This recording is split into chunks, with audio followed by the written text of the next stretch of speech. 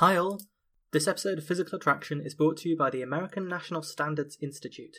Standards make the world go round, and they also dictate what is round. Without standardised measurements and definitions, physicists would be speaking to each other in different languages and would struggle to understand the universe even more than we already do. You can learn about standards in America at the ANSI blog at blog.ansi.org/pod to learn about how standards apply to you. Now on with the show. Into his eyes. They're the eyes of a man. Hello and welcome to Physical Attraction, the show that explains physics one chat-up line at a time. This episode we're still talking about Isaac Newton. It's episode 3, The Cosmic Dance. If you're from North America, you might have been lucky enough to see the recent solar eclipse. I've never been lucky enough to see totality myself, that shimmering, shining moment before everything goes dark. But I imagine there's a sense of wonder when you realise that all of the anticipation of the event has passed, and you're finally about to witness what you've been waiting for. And then, when the darkness sweeps over the land, I imagine there's another realisation. Deeper, more profound. Maybe with a little twist of primal fear from the unnatural sensation of the lights going out. That moment when you realise, for all our pretensions, for all the grandeur and guilt of the world we've built, all the solidity of the stories we tell each other, the stories called society, the stories of employment, the stories of money, the stories of safety and security. All of this could be snuffed out in an instant. The moment you realise there are things in the universe beyond our control. Things that look immutable, but aren't. That the Earth is not an isolated, eternal, perpetual place, but a miraculous spaceship hurtling through the cosmos. And you realise more than anything else, as the shadow falls over the land and the sun disappears, you realise that everything, this delicate scaffolding that we call civilization, rests on our own nuclear fusion generator, whirling through space with us, 150 million kilometres away. We're locked in a dance with the sun, and we still will be, dancing through the cosmos together, long after we're all dead. But if for some unknown reason we were plunged into darkness, and we no longer had this nourishing light, the thin veneer of that civilization would fall away. Our food would no longer be reliably delivered to the supermarket shelves. Cue mass panic, collapse, and a dark age, in more ways than one. Even knowing that eclipses are temporary, caused by a chance alignment of the sun, earth and moon, even knowing this, they still have the power to shock, amaze and even terrify. So it's no wonder that they were considered such a terrible omen. And also the occasional presence of this terrifying apparition on the skies motivated us to study the heavens in a way we might not have done otherwise. The ancient Mesopotamians had it kind of figured out just by analysing the data. They had worked out the cycle of times when the sun, earth and moon were aligned. But as you probably know, eclipses don't obviously happen everywhere on Earth at once, and as the Mesopotamians hadn't figured out the geometry of it to that extent, they didn't know the mechanics of what was going on. They just had observations, and they'd noticed the pattern. So they could tell you that there might be an eclipse on such and such a date, but they couldn't tell you where or for how long it would last. And so quite often, the dates that they predicted turned out to be wrong. There wasn't an eclipse, it was just somewhere else. In 1715, more than 300 years ago now, things got aligned in more ways than one. Edmund Halley, the astronomer, had used the new theories of Newton to create an eclipse map, one of the first of its kind. When the eclipse was about to hit Britain, he sold a map that showed its projected position across London. This wasn't just a quick way of making a buck out of his astronomy career. Halley hoped that his prediction would help people appreciate the advances made by science. Yes, get ready for some terribly formal Old English. He said, quote, "The like eclipse having not for many ages been seen in the southern parts of Great Britain, I thought it not improper to give the public an account thereof, that the sudden darkness, wherein the stars will be visible about the sun, may give no surprise to the people, who would, if unadvertised, be apt to look upon it as ominous, and to interpret it as portending evil to our sovereign Lord King George and his government, which God preserve. Hereby they will see that it is nothing more than natural, and no more than the necessary result of the motions of the sun and moon, and how well understood those are will appear by this eclipse." And on the whole, the eclipse of 1715 was a triumph. Halley was a few minutes out, but he'd applied Newton's laws to successfully predict the broad sweep of the eclipse. Newton's laws, the laws of motion and the law of universal gravitation, were good enough to put men on the moon hundreds of years later. And that program, putting people on the moon, that was what inspired Elton John to write the song Rocket Man, which led inevitably to William Shatner's cover of the song, which is arguably the greatest moment in all of human history. But seriously, Newton's laws, they are a triumph for physics that essentially enabled an entire field, mechanics, to be understood. They have given us extraordinary power because they allow us to reliably predict things mathematically. Almost all of engineering is based on Newton's laws. Humans get by in the world through a sort of direct association between cause and effect. When you're learning to play football or cricket or to walk, it's really a process of trial and error. You get more data, you get more information from your observations of the world, and you understand that if you move your legs like so, or twist the bat like this, you can achieve the desired result. What we're doing in our own strange, approximate, experience-driven way is gradually approximating, gradually getting closer to the laws of nature. So, for example, if you're trying to kick a football, you don't calculate its trajectory in your head. You don't work out how much force to apply to the football to kick it to get it to go into the goal. What you do instead is consult that vast database of previous kicks and figure out which one is the one that achieves the desired result for the situation. But at no point have you actually understood what's going on. At no point could you reliably predict or map out the trajectory of the ball. You might be able to do it roughly, but only because you're using your legs. It's not standardized. You don't know what force you're applying. You don't know what velocity it's going at. You don't know what forces act on it in the air. You just have a sort of vague sense of how nature works in reality. But you don't understand the laws behind it at all. What Newton did was understand those laws and write them down using mathematics. This means that we can make predictions about things we've never seen or touched ourselves, that we can understand the dynamics of stars and planets on the other side of the universe, as well as in our own solar system, and that we can understand how objects will behave before we invent them. And the laws of motion are valid for a huge swath of physics. They can describe all kinds of systems. They are deceptively simple. There are whole branches of physics that are almost just applying these laws to different systems. Like, for example, the whole field of fluid mechanics, a lot of it is based on applying Newton's laws to parcels of fluid. So without further ado, Newton's laws of motion, first as he wrote them in the Principia, and then in a translated form. So now for the formal Old English translation. Law 1. Every body persists in its state of being at rest or of moving uniformly straight forward, except in so far as it is compelled to change its state by force impressed. Law 2. The alteration of motion is ever proportional to the motive force impressed, and is made in the direction of the right line in which that force is impressed. And Law 3. To every action there is always opposed an equal reaction, or the mutual actions of two bodies upon each other are always equal, or directed to contrary parts. Or in modern terms we have Newton's first law: objects stay still or moving in a straight line at a constant speed unless a force acts on them. Newton's second law: when a force is applied to an object, it accelerates in the direction of that force, at a rate proportional to the force. And Newton's third law: action is equal and opposite to reaction. So what these laws actually do is they give us a framework for understanding how things move. They pretty much define a force.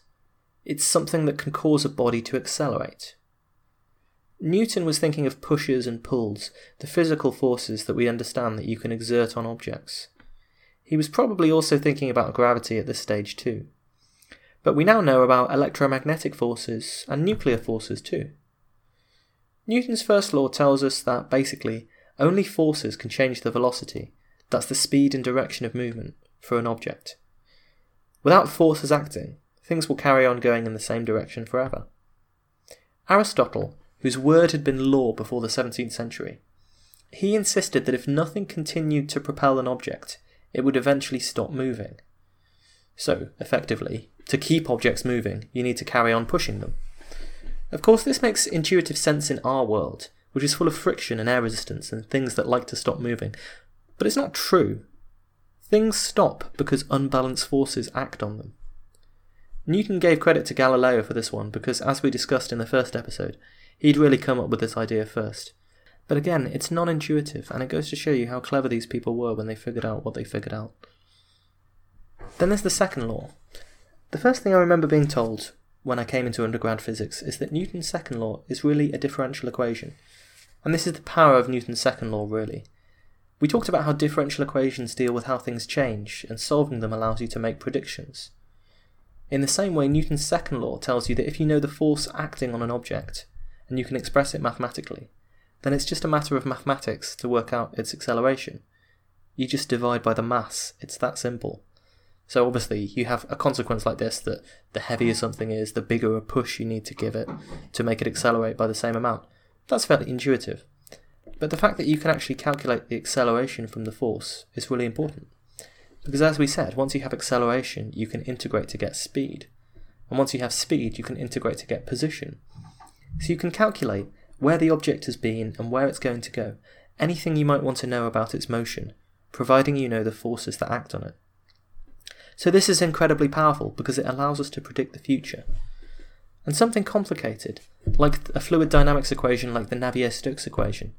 The Navier-Stokes equation is mathematically impossible to solve without using a computer. You can simplify it into certain regimes where you can solve it, but in actual fact, it's got incredibly complex dynamics, it can behave in bizarre and turbulent ways, and you need quite complex computers to get numerical solutions to it. But it's really just Newton's second law applied to a moving parcel of fluid. Anyway, more on that for another episode. So Newton's second law often gets expressed as F equals ma. Here we use the algebra convention that two letters next to each other is multiplication. So this is force is mass times acceleration, which instantly defines this strange thing called mass, which is not quite the same as weight. Mass is basically a measurement of how much you resist accelerating when someone applies a force. It's how difficult it is to push a particular object. These ideas will be familiar to anyone who's ever kicked the ground instead of a football. Just me? Maybe it's a physics thing, I don't know. The third law says that action is equal and opposite to reaction. Now this is really easy to misunderstand. But essentially what it's saying is that when you push on a wall, for example, the wall pushes you back with the same force. People sometimes get confused about the third law, action is equal and opposite to reaction. They'll say, I'm standing on the ground. Earth is pulling me down. It pulls on my mass, and I call that force weight. The weight pushes into the floor, and the floor pushes back on me. So the opposite reaction to my gravity is the reaction from the floor. Action is equal and opposite to reaction. That's not quite true. Actually, the reaction to the Earth's gravity pulling on you is your gravity pulling on the Earth. The reaction to you pushing into the floor is the floor pushing back on you. So there's more forces to consider here than you might have initially thought. By the way, it's always been a fascinating question for me that turned out to be really hard to get a straight answer to. Why don't we fall through the floor? Seriously, we know that the atom is just 99.9999% empty space. We covered that in our episodes on atomic physics. So why don't we just fall through objects when there's such a low chance of the nuclei of our atoms aligning and colliding?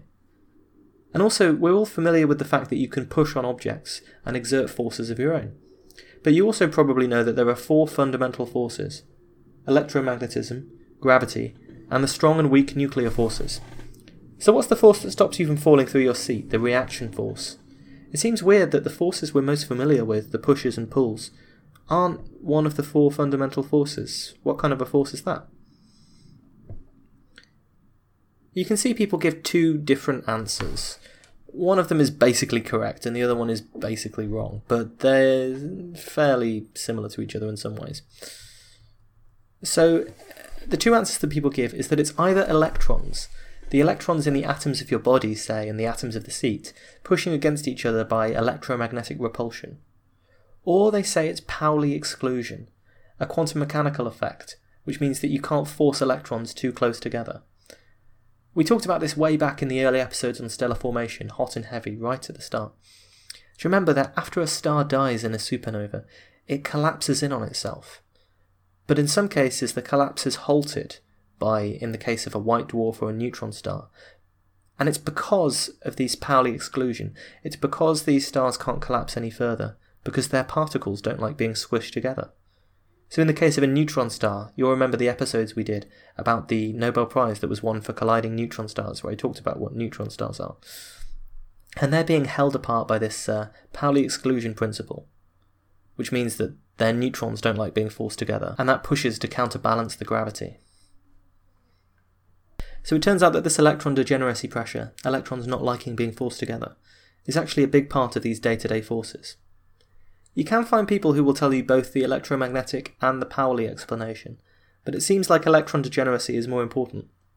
Although it took until the 1960s, when Freeman Dyson calculated it, to really understand the solution to this problem.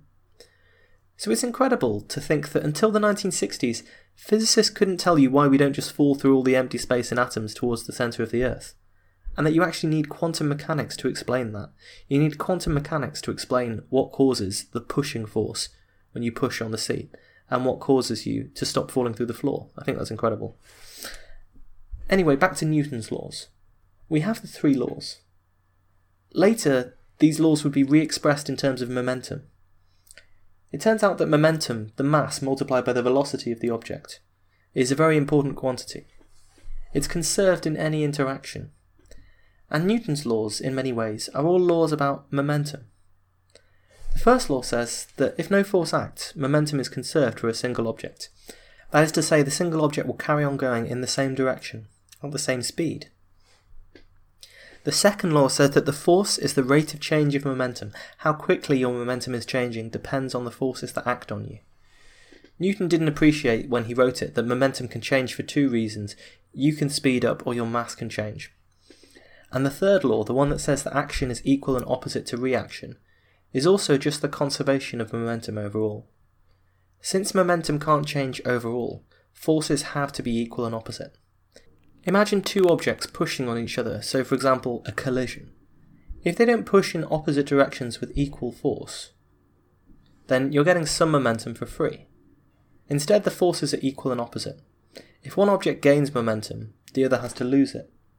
If we had two balls colliding with each other of roughly the same speed and weight and mass and so on, then we'd expect them to stop. We wouldn't expect one of them to suddenly fly off in one random direction.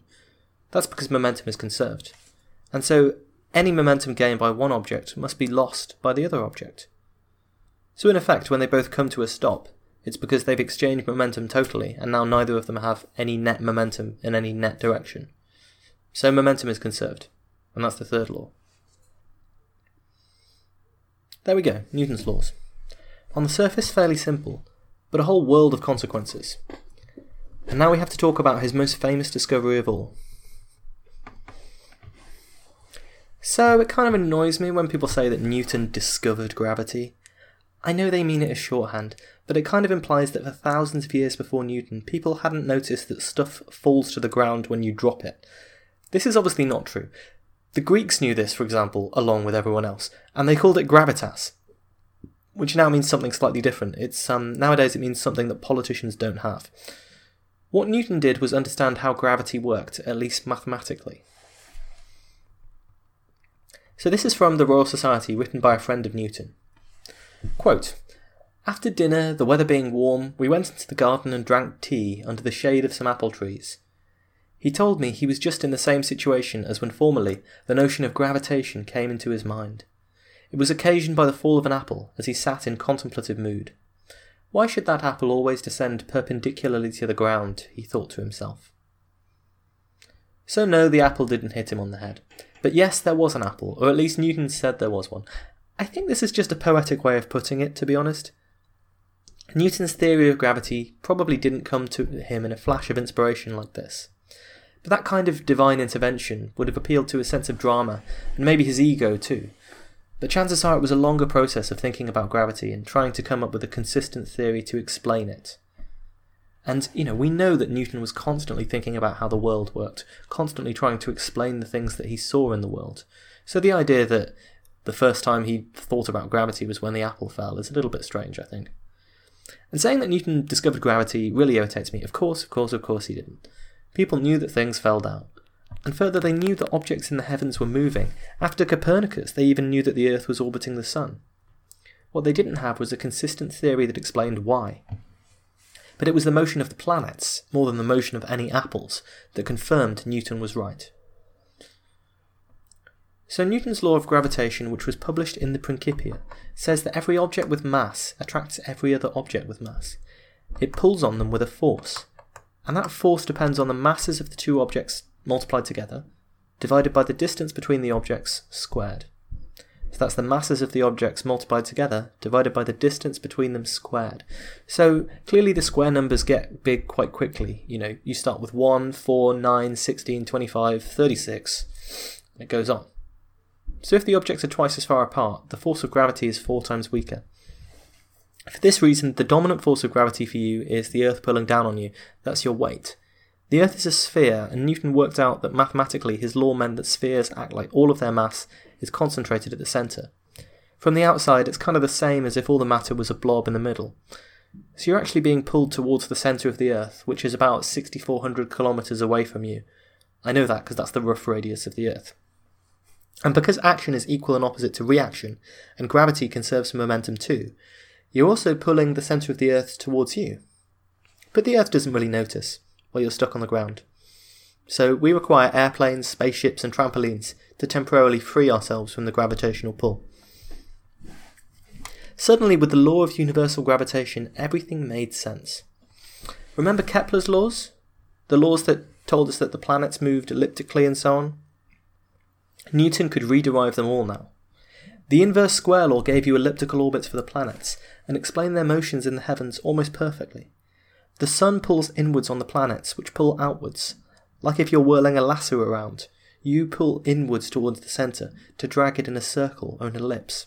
The mathematics of the orbits meant that equal areas were swept out in equal times. This is because angular momentum is conserved in the orbits. Turns out to be a direct consequence of that. And the time period of the orbit related to the distances in just the right way under Newton's laws.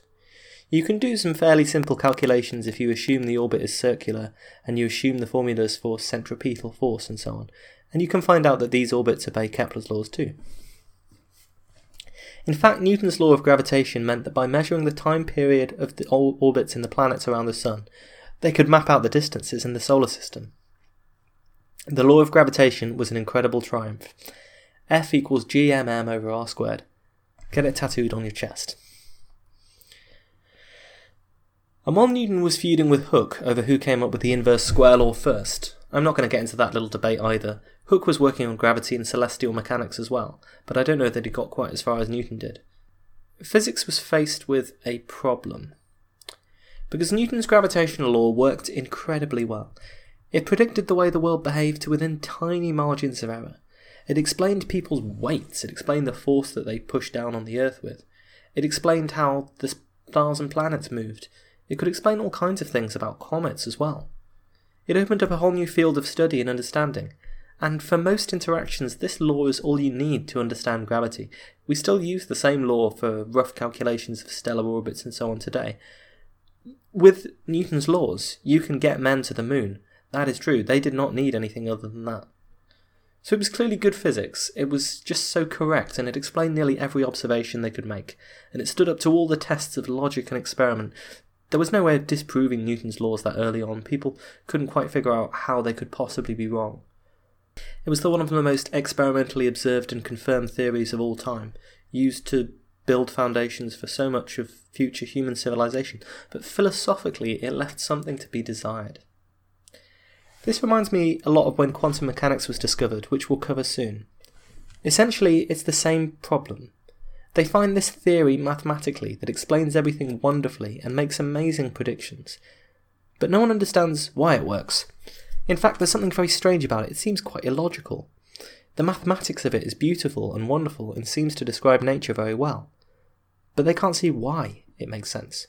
And it was maybe only the fact that Newton believed in the occult and weirdness and strange things beyond our understanding that allowed him to come up with a theory of gravity and be happy with it. To understand why it was so distressing, think about just how weird gravity is. I am attracting you with a gravitational force right now, whoever you are, wherever you are. If I know how far apart we are and how much you weigh, I can calculate that force. It will be tiny, obviously, but it does exist. There is an influence between you and me and every object that you're looking at now, and you and every object that you're looking at now. Everything. You're pulling on the sun and Mars and the volcano Krakatoa and the Empire State Building and your favourite celebrity and stars and planets in the far-off distant universe that you've never even seen. Never ever allow yourself to forget just how weird and amazing this is. It is a way that you're, in a sense, at one with the universe, with people you've never met, places you've never seen, with neutron stars and strange suns far away, all feeling your force and sending theirs back to you. How can it be possible that every object with mass in the universe knows about every other object with mass? At the time, they didn't know, as we know now, that gravity travels at a finite speed, the speed of light. And so people were trying to measure the speed of gravity, and they couldn't measure it. It was far too fast. So communication of the motion of objects is not actually instantaneous. On the scales of our solar system even, it doesn't matter all that much. On the scales of our planet, it doesn't really matter at all. The travel time for gravity is not that important. But gravity was still incredibly strange. It didn't behave like the other forces. There was no obvious reason why there was action at a distance. All the forces that they were used to at that time seemed to be more obvious. Things pushed and pulled on each other because they were touching or colliding, or maybe because little particles streamed out and bashed into things physically. But what was gravity? That wasn't anything like this. Was it little grappling hooks that spread between every pair of objects in the universe, pulling on both of them at the same time? Tiny strings connecting you and the everything? Newton didn't know, and it worried him. Newton said, quote, "That one body may act upon another at a distance, through a vacuum, without the mediation of anything else, by and through which their action and force may be conveyed from one another, is to me so great an absurdity that, I believe no man who has in philosophic matters a competent faculty of thinking could ever fall into it." But he never was quite able to work out what it was that was communicating gravity, why it was that gravity behaved in the way that it did. Instead, he did what the early scientists of quantum mechanics did with the aspects of their theory that they didn't like so much. He eventually gave in and said, "All that matters is that it works, so it must be true. Why can come later, or maybe not at all." He said, quote, "I have not yet been able to discover the cause of these properties of gravity from phenomena, and I feign no hypotheses. It is enough that gravity does really exist and act according to the laws I have explained, and that it abundantly serves to account for all the motions of celestial bodies." In Newton's defence, as we've mentioned, gravity is still a problem. We still don't really know if it's communicated via particles or not. There are still huge mysteries surrounding gravity, so perhaps it's not too much of a failure on his part not to understand it in the 17th century. He knew that it worked, and that was enough to ensure his place in scientific history. He knew how it worked, and that was enough to send rocket men to the moon. Why it worked, and by what mechanism? In some ways, it's still an open question. Thanks for listening to this episode of Physical Attraction. Next episode, in our final show on Newton, we'll be dealing with his other discoveries and writings, his dives into alchemy and the occult, his personal life, such as there was one, and that one time he was put in charge of printing all the money in Britain. Until then, you can follow us on Twitter @PhysicsPod. Visit the website www.physicspodcast.com. I highly recommend you do these things and ask us all the questions that you like. Also on Twitter you'll find the link to the PayPal, which is www.paypal.me/physicspod, where you can donate to the show if you've been enjoying what we're doing so far. I do all of this for free, I pay my own hosting costs, that kind of thing. So it would be really kind of you if you've enjoyed what we do to support us a little bit that way. And if you can't support us like that, that's fine. But what I would ask you to do is just tell one other person about the show. Because as I say every time, if everyone tells one person about the show, it won't take long before we've got trillions upon trillions of listeners. And when we have trillions of listeners, our exponential growth will stun the world. Believe me, it's going to happen. Until next time, stay safe.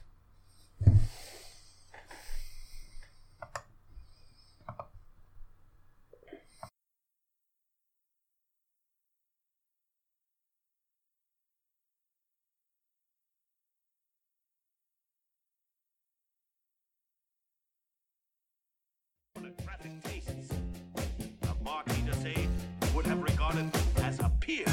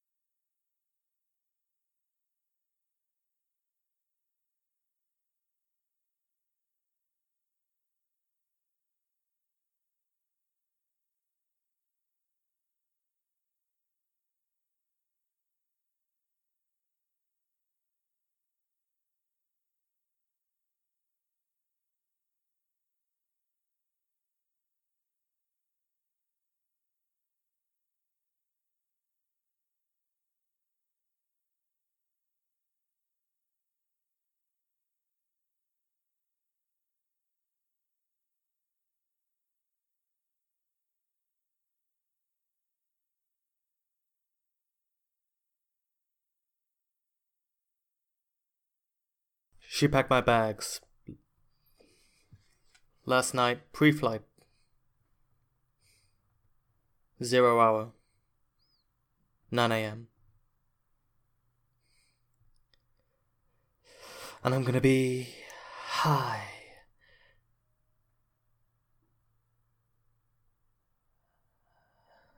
as a kite by then.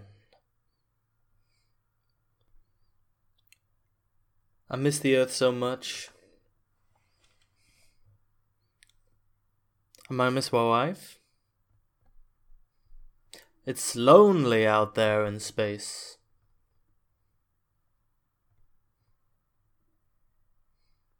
On such a timeless flight.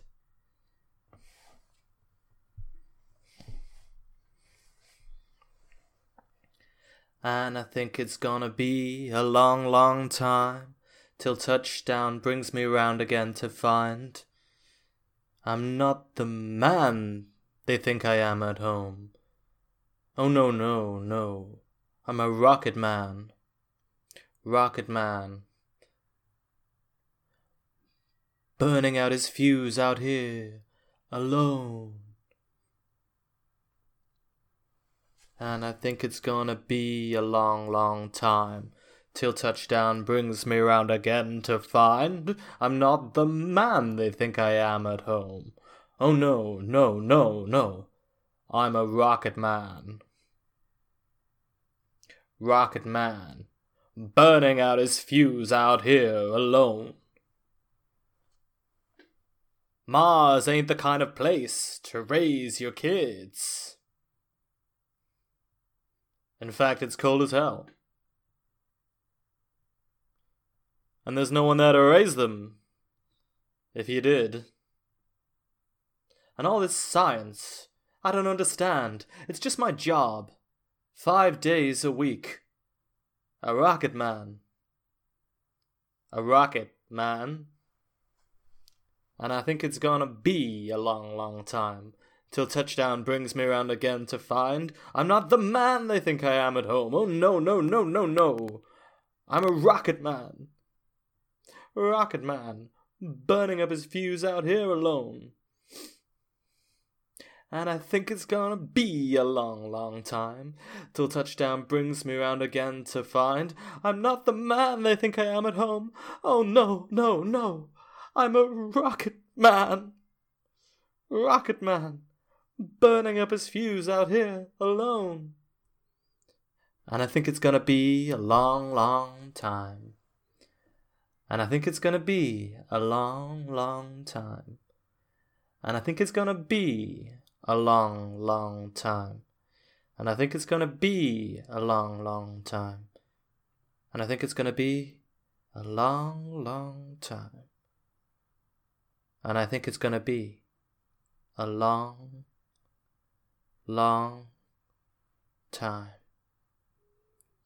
And I think it's gonna be a long, long time.